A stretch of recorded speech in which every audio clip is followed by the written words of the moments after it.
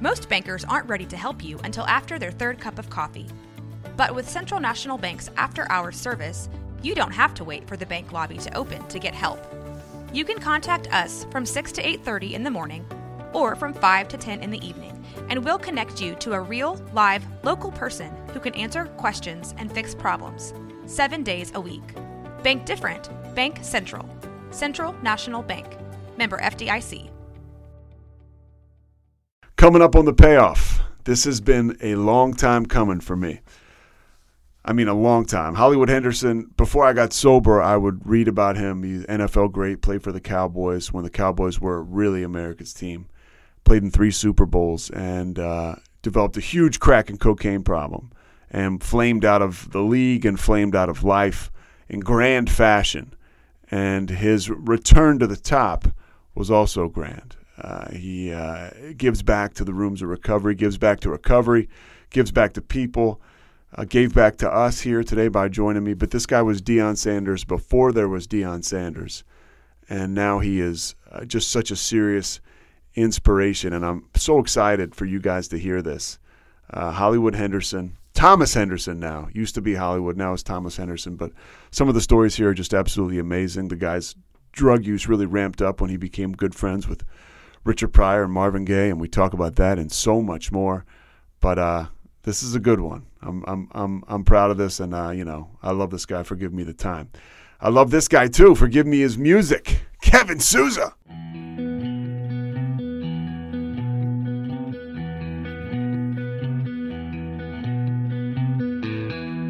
Stand by the ocean floor. Hello. Thomas, you've proven to be a very patient alcoholic. I apologize. So where are you right now? Are you in Boca Raton? Yes. Okay. My home is here, and I have a home in Austin, but I spend most of my time in Florida. Okay. You grew up in Austin, Texas? I was born and raised in Austin, Texas. And you ended up moving to Oklahoma City. I guess you played your first 2 years of high school in Austin, right? Yes. I went to elementary, middle school, and 1 year at Henderson High School in East Austin. And so you ended up moving to Oklahoma City. What were some of the reasons behind the move? We were poor. There were 7 of us in a 2-bedroom, and 2 little brothers slept with me, and so I was wet on and crapped on, and at around 15, I just knew that I had to leave that place. And lucky for me, I had a grandmother in Oklahoma City who adored me. And, I just made that phone call. We were at Zilker Park on Juneteenth, 1969. And, I walked out of the park because my mom was raising Cain with me and cussing me out. And I went to a phone booth and called my grandmother collect. And she sent me a bus ticket. And I was on a Greyhound to Oklahoma City. So you mentioned your mother raising Cain with you. Was there alcoholism in your family growing up? Yes. My mom and dad were both alcoholics. I was raised by a stepfather who drank a lot. But my real father was a drug addict and alcoholic himself. So I was in a no-win situation. I never thought I would drink. But as I look back at my life, I don't remember 1982. I don't remember 1983 until after I got sober. I had started, I started as a teetotaler, beer, wine, cigarettes, marijuana. Mess around with a little hallucinogens. When did you start, Thomas? Like your first drink around? Well, I was 9 years old. My mother left a Mickey in the back seat of the car. Mickey is a half pint. Oh, yeah. That fit perfectly in a pair of Levi's. And so my mother left a Mickey in the car, and it was on a Saturday afternoon or something. And I went to the bar with her, and I was about 8 or 9. They were drinking, so I just sat in the car and drank the half pint and threw up and don't remember, And so I got drunk at 8 or 9. I never drank any more Mickeys, for sure. But you drank again, right? Like a typical alcoholic. I drink. I drink beer. I'd have a sip of wine. I'd have a guzzle of wine, but nothing too serious for the longest time. When did it start to pick up? You go to Oklahoma City. You ended up, I guess you went to the Air Force? No, I was an inch from going to Vietnam. I was born in 1953, so in 1971, I was 18 years old, and I got my draft notice, 1A. But a funny thing happened. I had flunked geometry. I'm great in math, and I love math. But I had a teacher in 1968 at Henderson High School, geometry. I didn't like him, and so it was the last class of the day, so I just would go to the pool hall, go up on the streets where my buddies were. And so flunking geometry on purpose kept me from going to Vietnam. My status went from 1A to 1S, which is school. Looking at your football career, you were like a rangy, super athletic linebacker when guys weren't as big as they were today. You were a super athlete, but you walked on in college at Langston College. How did you end up walking on? How did you end up not getting a scholarship? Take me through that.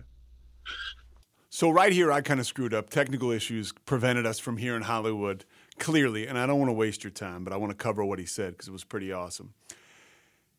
Going into college, he said he wanted to play at Marshall University, and this was after the plane crash in 1970. He said he wrote Marshall a letter years after the plane crash and, looking to play football there, and that didn't work out. And he said he thought to himself, well, if I can't get to Marshall, a team that barely doesn't have a team, I don't know what I'm going to do.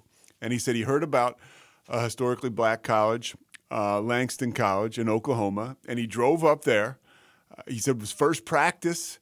He said he practiced on a Tuesday, and the starting defensive end got hurt, broke his leg, and he was starting on a Saturday against Kentucky State University, and he never looked back. He said the guy who broke his leg, his coach or his brother was on the coaching staff.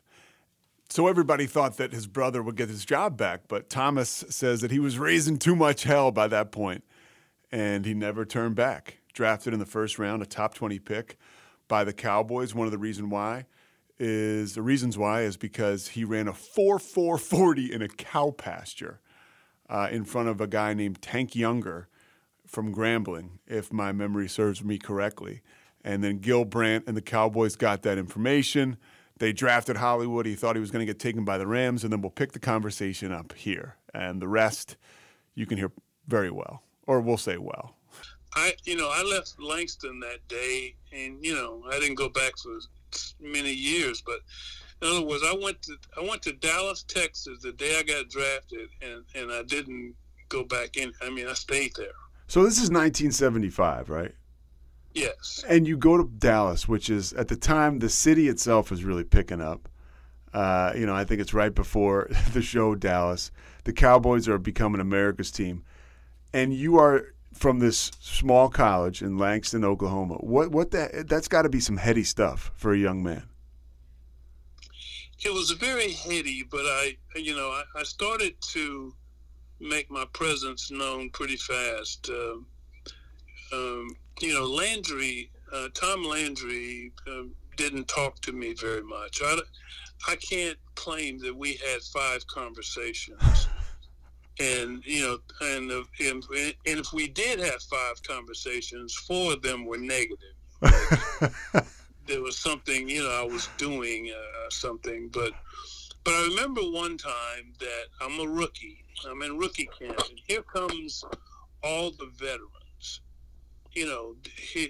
Blaine Nye and John Nyland and Ralph Neely and Rayfield Wright and Billy Joe Dupree and Roger Staubach. I mean, these, I'm looking at these men because, I know who they are.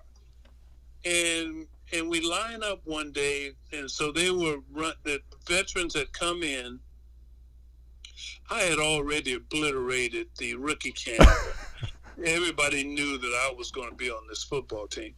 And so one day, Landry came over to the defensive side because he's got all of his boys in. Because before that, there was like 100 rookies in Thousand Oaks trying to make that roster. And that year, 12 rookies made that team called the Dirty Dozen. But on one particular day, Tom Landry came over to defense. He said, "Henderson, come here." He said, and he put me in a two backers on a goal line.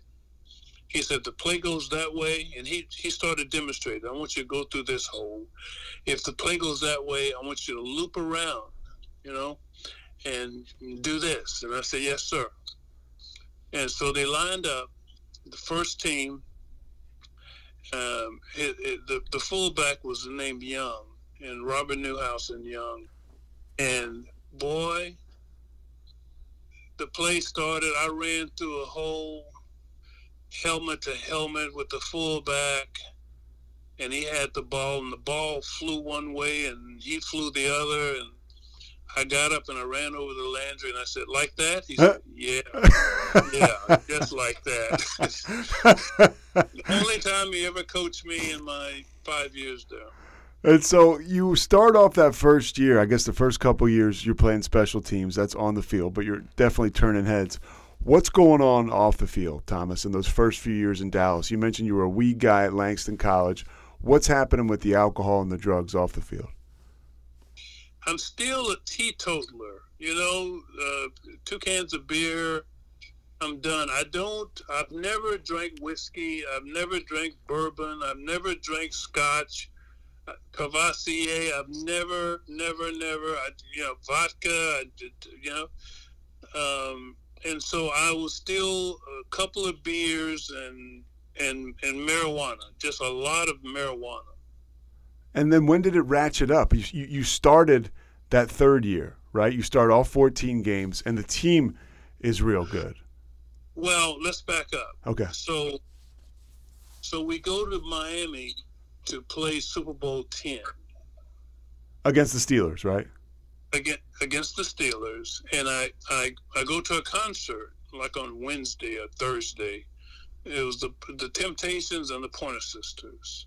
I'm sitting on the front row, and one of the Pointer Sisters started looking at me, and I started winking at her, and just before you know it, I was in our hotel room, and we started a relationship. Her name is Anita Pointer of the Pointer Sisters, and that off season,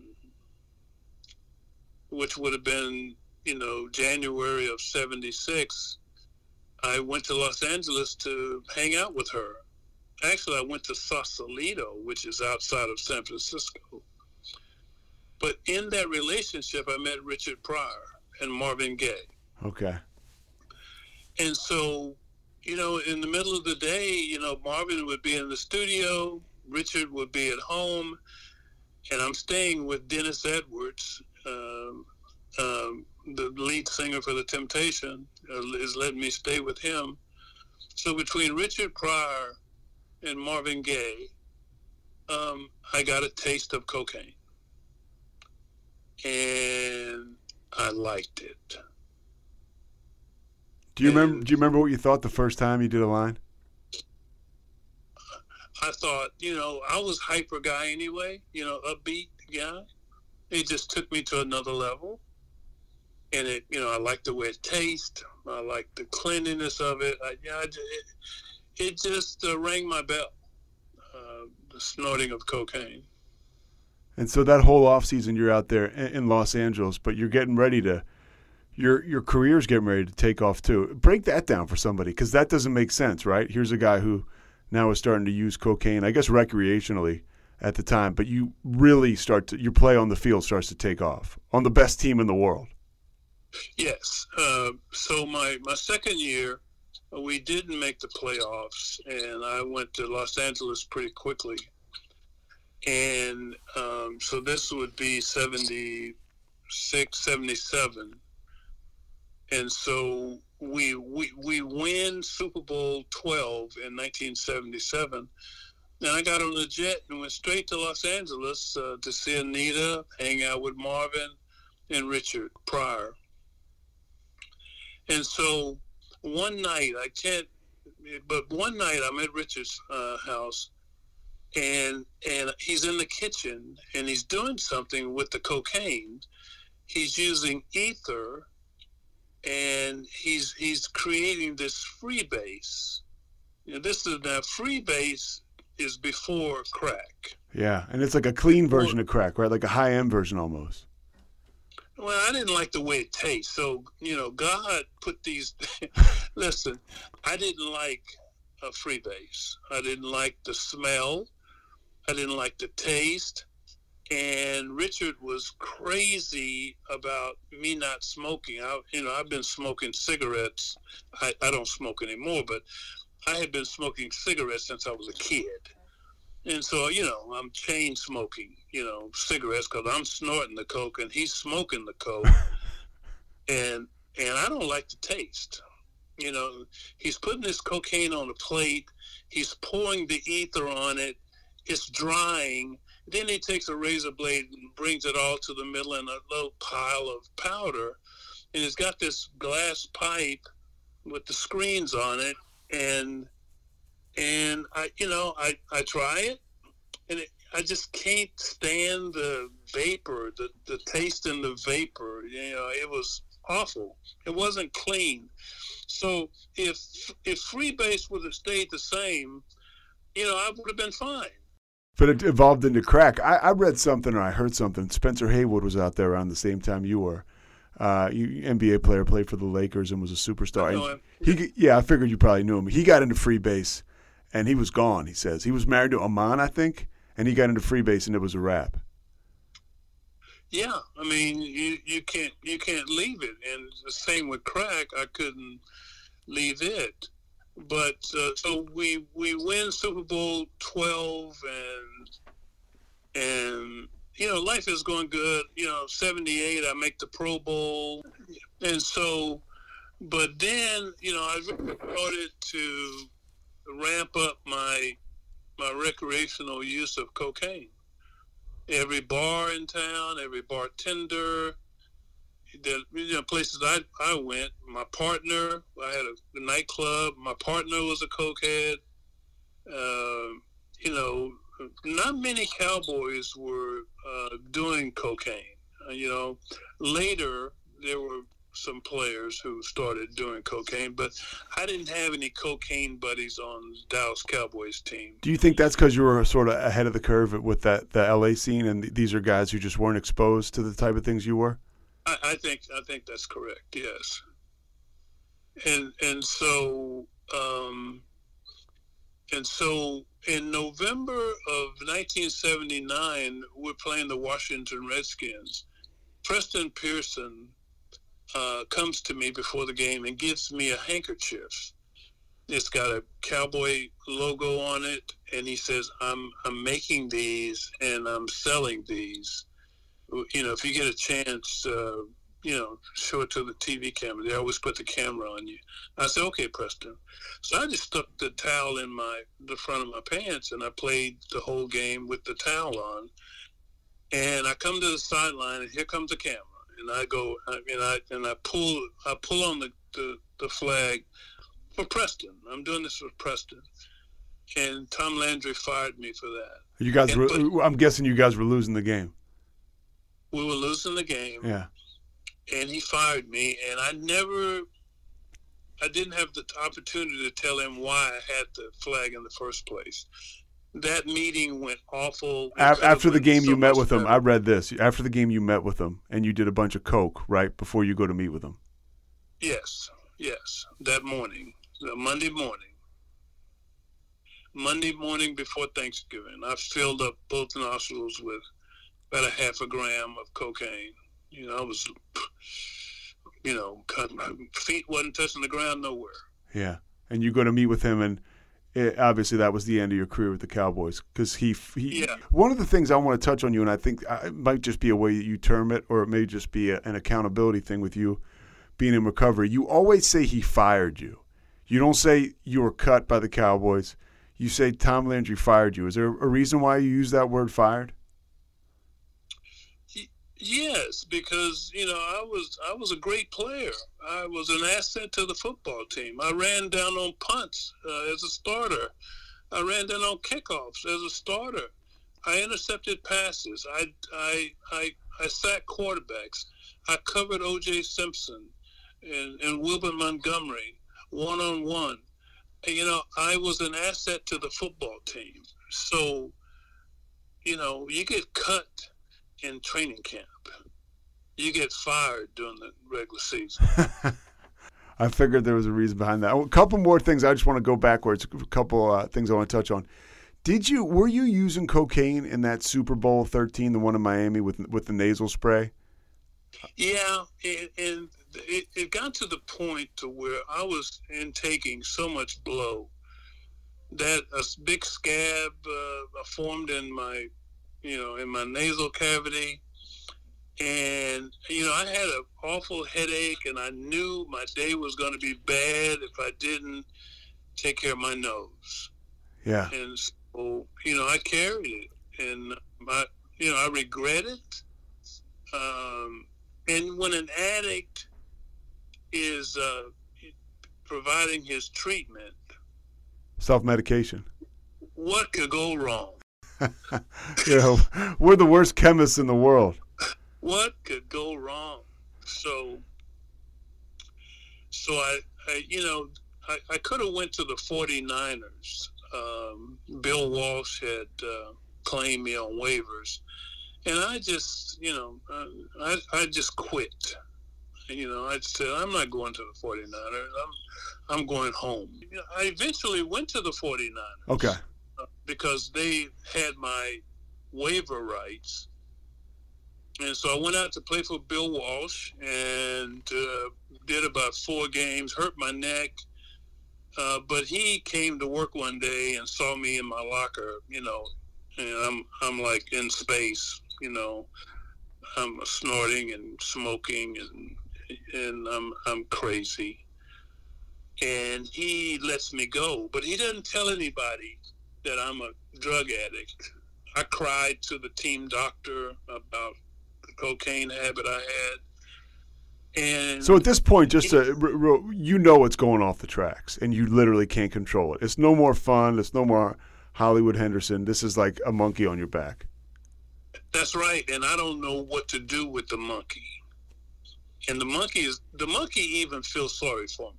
Yeah. The monkey is looking at me and says, "Boy, now look." And so Walsh just brings me a check to work and says, "You're out of here." And I get fired. And he says, "Call Bum Phillips." In Houston, the Oilers coach. Yeah. And so I said, okay. So I called Bum, and Bum says, how much can I get you for? I said, $150. Well, I don't know that Robert Brazil is making $45,000 because he's still on his first contract. And I come in there, I'm probably the third highest paid player on the team behind Earl and Stabler. Earl Campbell and Kenny Stabler. And so they, word got out how much I was making, and boy, the locker rooms turned on me. But I still played well, and I put the Oilers in the playoffs. I intercepted the pass from the Minnesota Vikings to end the game, and because they were close to marching in. And but they said they didn't want me back in Houston. Was it personal stuff? They didn't want you back? No, it was. They know I was a drug addict. That's what I mean. Like they thought your personal life was a mess. Yeah, and teammates were snitching on me, and I had knocked one of the offensive linemen out in practice. He called me the N word, and I knocked him out. I was loaded. And so, like, my addiction was so bad that I couldn't take you where I lived in Houston. I couldn't take you to the house I lived in because I was so discombobulated. Like, is that a word? Yeah, that's a word. So you wouldn't be able to find the house? No. Yeah. No, because I went there, loaded, and I left loaded. So everything in between there is a mystery. And people that don't know, like addicts, and I was a junkie, and you end up messed up at work all the time, which is unfortunate. For me at least, I was like, oh, I'll control it, and then guess what happens? You're at work. You're at the facility, right? And you're on drugs. Yeah. So after Houston, I go to treatment. John Wooten pulled me to the side, called me to a meeting, said, hey, man, everybody knows what's going on with you. Now, who's John Wooten? John Wooten blocked for Jim Brown. Okay. With the Cleveland Browns. Okay. He was an offensive lineman. Okay. He's a good brother. And John confronted me, and I cried like a baby, and I went to treatment. And I went to treatment in Arizona, 1981. And Don Shula was interested in me. So I signed with the Dolphins. And, the worst place you can send a cocaine addict is Miami, Florida. I read that you came back from that Super Bowl 13, with like 4 ounces of coke. Yes. Okay. Yeah, but how about I'm living there now? Yeah, that's trouble. But God has a great sense of humor, and I broke my neck and fractured C1, which is the very top of the spinal cord. But he blessed me that he didn't paralyze me.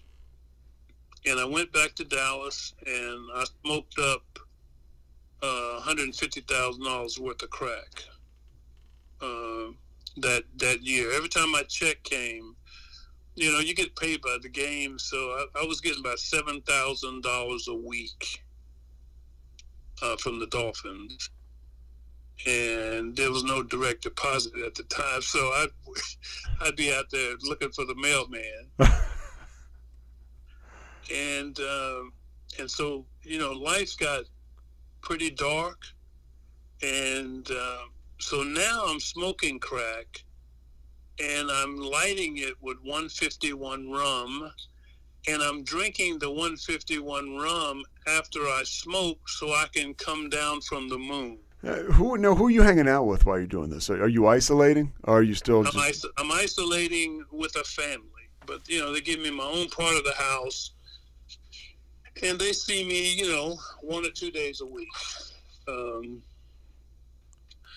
and so and with my last 3 or 4 checks, I saved up, and I moved to California, and this is the story that it's difficult to tell, but I'm going to tell you. I was charged with sexual assault. Now, I was a sex symbol, and women love me, and I love women. But in all honesty, I don't remember that night. And this is 1983. Yeah. Yeah, when I was accused of sexual assault, I'm going, no, women love me. What do you mean? Yeah, for people who don't know, Hollywood was primetime before primetime. And see, I started having these thing called blackouts. Well, I would get so high on the crack that I would drink a half a pint of 151 rum because I knew that would settle me down. But it also made me unconscious, conscience, if that makes sense. Sure, yeah, you were a blackout drinker. Yes, because I wasn't a drinker. Does that make sense? Yeah, well, and that's what happens when you become an addict, I think, and you're taking uppers, you overshoot the mark a lot of times with the alcohol to take your nerves down. Yeah, but when you tell this story as an addict, people go, "Oh, he's just making excuses." I ask anybody to, you can call all the women who I dated or loved or had one night stand with. I'm a good guy. I'm a nice guy. I don't remember having 5 or 6 charges of me assaulting or sexually assaulting anybody. So, and I say with all honesty, I don't remember that night. But I do remember the police knocking on my door. The next morning? Yes. And then that's it. And then it's over. It's over. It's over. And I tell the police, I go, I don't know what you're talking about. And then I was in treatment. And this is your last rehab. Tell me, give me a refresher because this is your line. You have a take on the word rehabilitation. I've seen some of your talks. And what do you say about the word rehabilitation?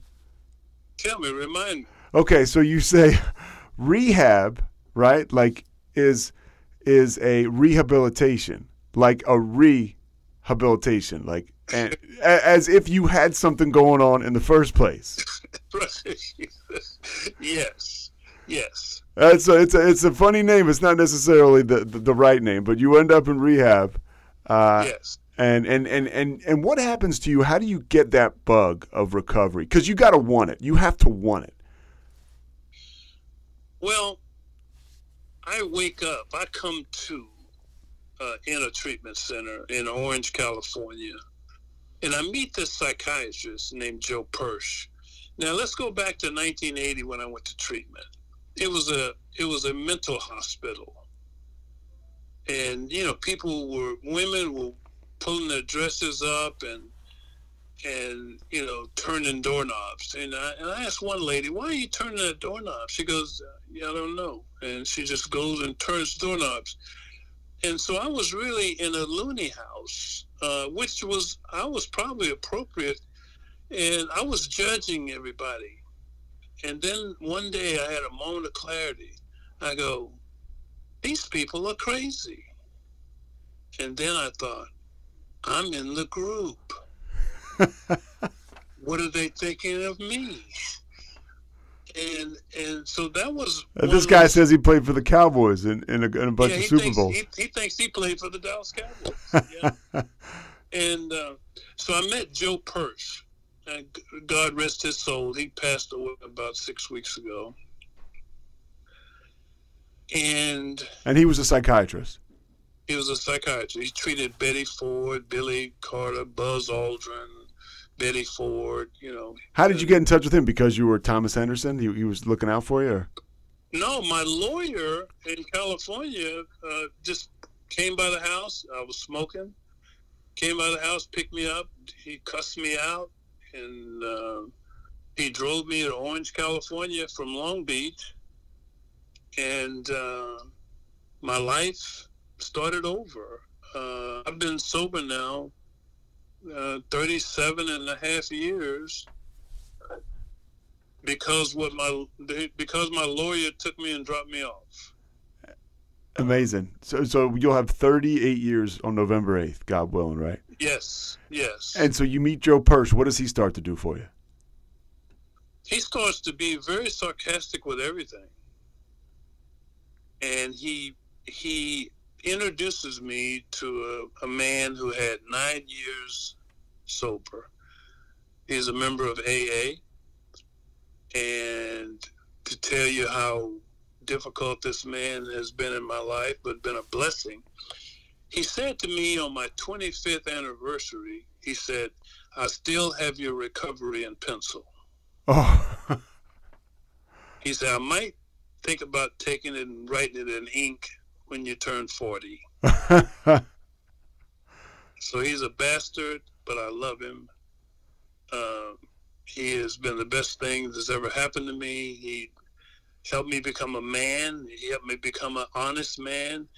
He's helped me walk a day at a time. He took me through 12 steps and 12 reasons why I could live a different life. He restored that young boy in me that didn't like it and didn't want it, but it was around. And, one day at a time, I've been able to do this 37 and a half years. And the time is irrelevant. It's the quality of your life, your conscience, your family, your bills, your friends, your life, that you are the truth to you. The accountability in recovery, if you want it, is that you don't like what that stuff does to you, what the alcohol, the drugs, the cocaine, the heroin, the opioids. The sooner you realize that these are the enemies of your spirit, the enemies of your family, the enemies of your children, the enemies to you, the better. And some people never get to realize that, though. There's still hope. Yeah, now, is that what you say? Yeah, there's always hope.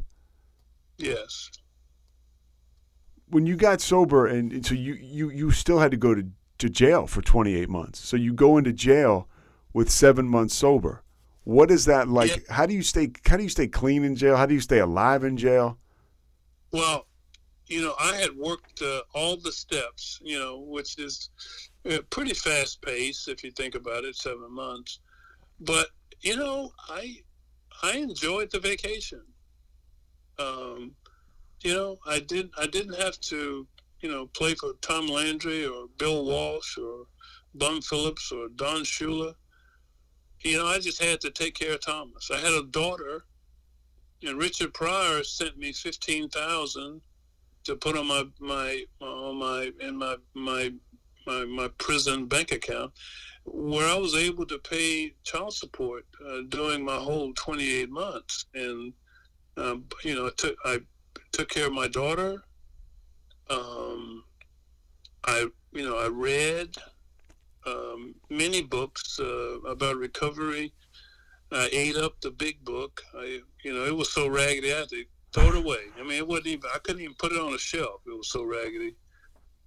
The big book I took in to the prisons, but I had a couple of fights in prison. I remember the last fight I had. I was in Susanville, and I was working out. My job was working out and get in shape firefighters. So when you see those fires in California... Yeah. Where's Susanville, by the way? Is that Southern California? I want y'all to know that the fireman in the red truck is not on those mountains. It is inmates. It is inmates, digging fire trails and doing all that work. So I trained those guys. So one guy, one day, challenged me to run 200. He was supposed to be fast. And I beat him by like 5 yards. I just smoked him. And I was I was only 31, but I could still run, man. I could still run. So that night in the dorm, he challenged me, and really he wanted to fight me in front of the other guys in the dorm. And so I stepped up and beat him down. And after I beat him down, he said these words, and he said, "Yeah, go to sleep." And see, then he shouldn't have said that. Yeah. And so I had to dance with him again. And after I danced with him, I said, okay, I got to get out of here. So I went over to the door, and started banging on the door. Officer comes. I said, "You got to take me out of here." He said, "Oh, we're not opening his doors." I said, "Come here." He came up and through the door. I said, "I'm gonna kill him." And then he was like Barney Fife getting them keys out. Takes me out. And he takes me to the watch commander. And the watch commander said, "What's going on, Henderson?" I said, "I'm going to kill him." That's all I said for 2 hours. And next thing I know, I was on a bus headed to San Luis Obispo.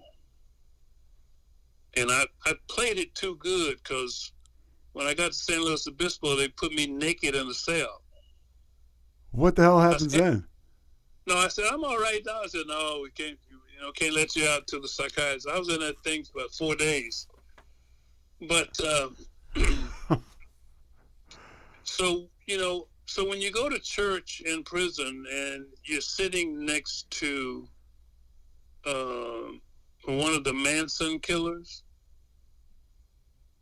is one of those moments of, I really am in prison. Yeah. And so I did my 28 months, and I know nobody wants to go to prison, but it was like I needed it. I needed those 28 months to recalibrate who I am, who I'm going to be consistently, one day at a time. And again, I was charged with a sex crime, but I have no memory of that, and that has not been anything that's been a habit or something I do. If I hurt someone, I am deeply sorry. I've worked my steps on that, and I'd do something about it if I could, but there's nothing I can do but lay words on it. How did you reintegrate into society? Because here you are, you were this guy who people saw as having it all. I mentioned it. You were like the king of self-promotion before there was self-promotion among athletes, especially young black guys like Deion Sanders. Everybody wanted to talk to like the white skill players, and now you come along and you kind of change that. And then of course you have this amazing fall from grace. And there's got to be a time as an alcoholic, right, where you're ready to make amends, or certain people come into your life where, like you said, you do those esteemable acts, and that's how you get that self-esteem back. How did that happen for you? Well, I came out and I just started taking care of Thomas's business. I had to deal with the Internal Revenue Service. I got married. I bought me one of the first Dell computers that came off the assembly line. I made amends where amends need to be made. I paid the IRS back. I moved back to Texas. I started 12-step groups in my office. I built a football stadium for the community and a track in Austin. Right now in Austin. I raised money to do that, and then I got out there with a shovel and did the hard work of digging and cutting and digging and then on March 22nd, on my mother's birthday, I win the $28 million Texas lottery. I took the cash option at the time, and so I got $14 million.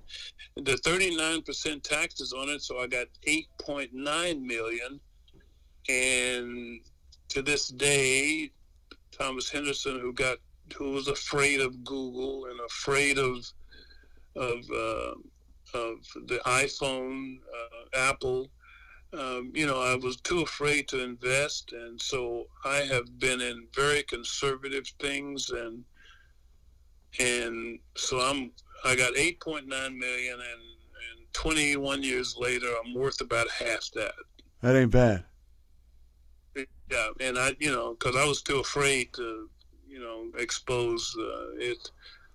I have an NFL pension. I have Social Security. I have 2 NFL pensions, actually. I'm on Medicare, and the NFL pays my premium for my supplemental. So I'm doing pretty good. And by the way, you get your 1993 is your 10-year sober birthday, and Tom Landry comes back and shows up. And he does. And that's kind of stuff that starts to happen to us when we get sober.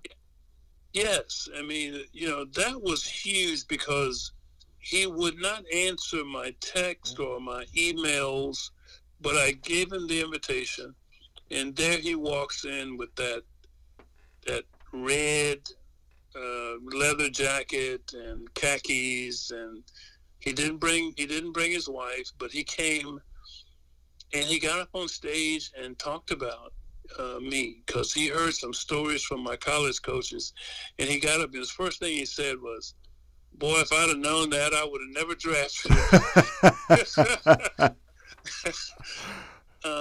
But yeah, it was that was very powerful for him to come to my 10-year anniversary and fundraiser, and Roger Staubach and Drew Pearson and Too Tall Jones, and I've got great friends, and the people who know me,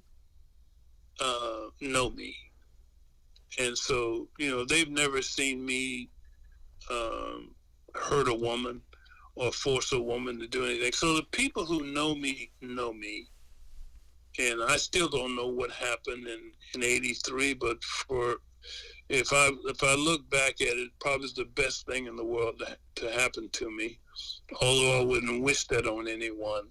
But for me in particular, this boy who didn't know his father until he was 22, this boy whose mother shot her stepfather right in front of him, this boy who drank his first drink, Mickey, and threw up and didn't remember stuff. And so it all went full circle with the 151 rum. I mean, I'm a teetotaler. I'm a beer drinker.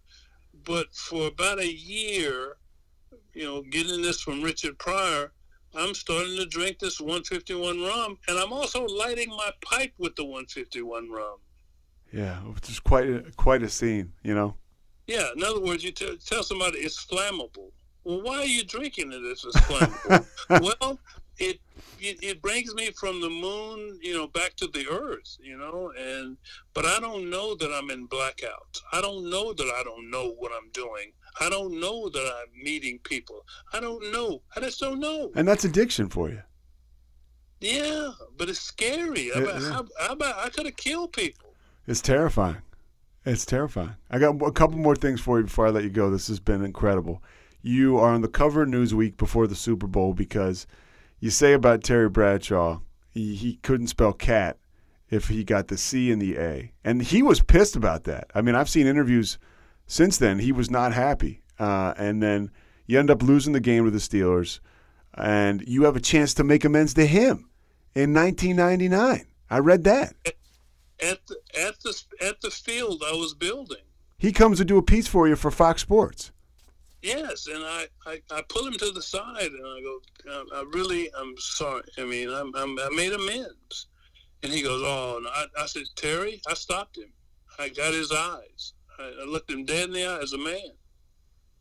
And now he's using it as a gimmick. I saw him on one of the Super Bowl sportscasts, and he goes, he was talking about he wasn't that smart, he's playing it up, and when I see him, I would have saw him this weekend at the Hall of Fame. Yeah. but I'm not going. I canceled because of the COVID. I just there's too many people in the airport. The planes are packed. Yeah, everybody's out traveling again, and your boy Drew Pearson's getting inducted. Yeah, my boy and Cliff. Cliff Branch? I'm sorry, Cliff Harris. I sent them notes, and I hope they understand. I just don't want to expose I got both my shots, and I didn't want to expose myself, and I know a lot of those people are going to come up and want to shake your hand and give you a hug, and I've been to 10 or 12 Hall of Fame inductions, and I know what the atmosphere is like, and I don't feel like doing that. So my life is good. I have 2 daughters, 7 grandchildren. I'm still doing this thing one day at a time. You still getting to meetings? I'm still, yeah, absolutely. What the hell? I'm just saying. Yeah. What the hell do you think? Yeah, I mean, me too. That's all. I mean, that's for me. That's what it is, man. The fellowship, God. I'm doing. I'm doing Zoom, but yeah, I sneak in a lot of meetings. Yeah. What would you tell somebody, or what do you tell somebody that's just hanging on, trying to get a day? Well, you got to make a decision. So I know some people have never been told that, but if you're constitutionally capable of making a decision today that I am not going to drink today, I'm not going to use today, and then when a day passes, then you say it again, I'm not going to drink or use today. And if you start your day out, even if you have no time, and if you start out and say, I'm not going to drink today, and before you know it, you'll have 37 years, if you can do that every day.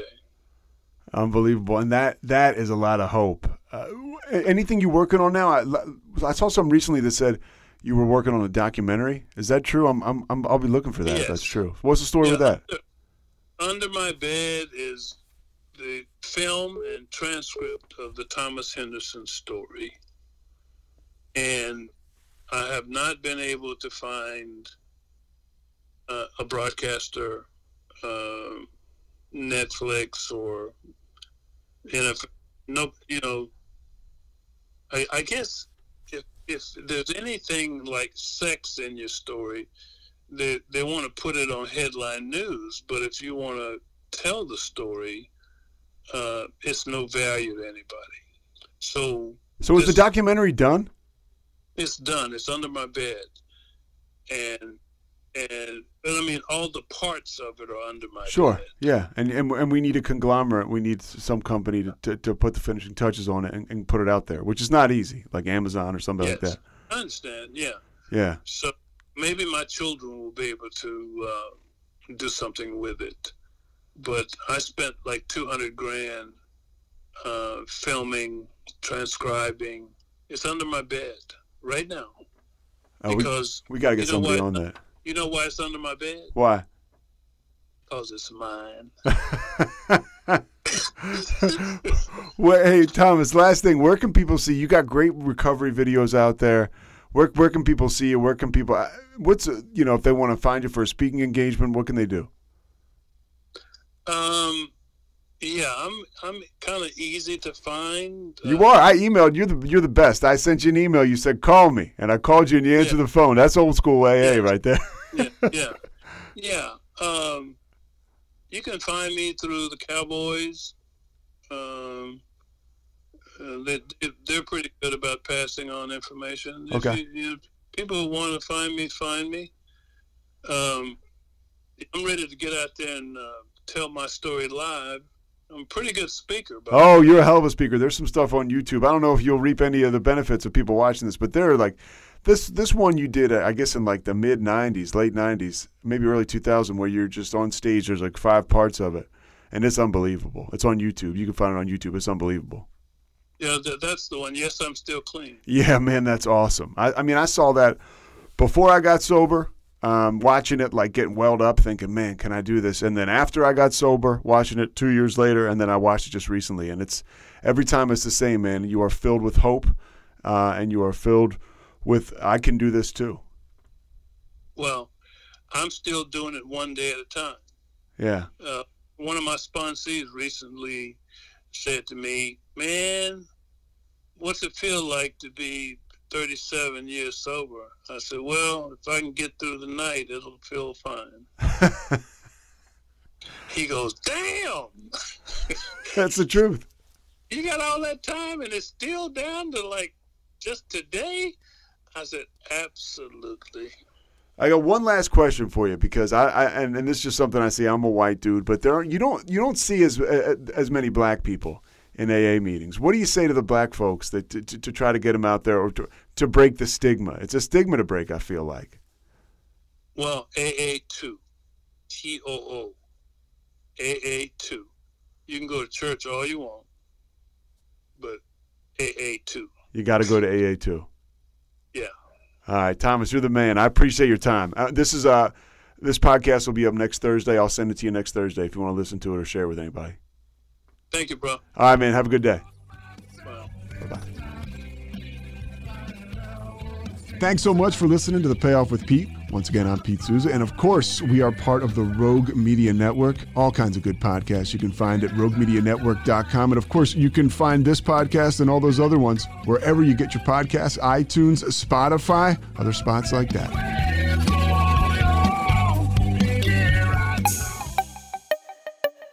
This has been a Rogue Media podcast.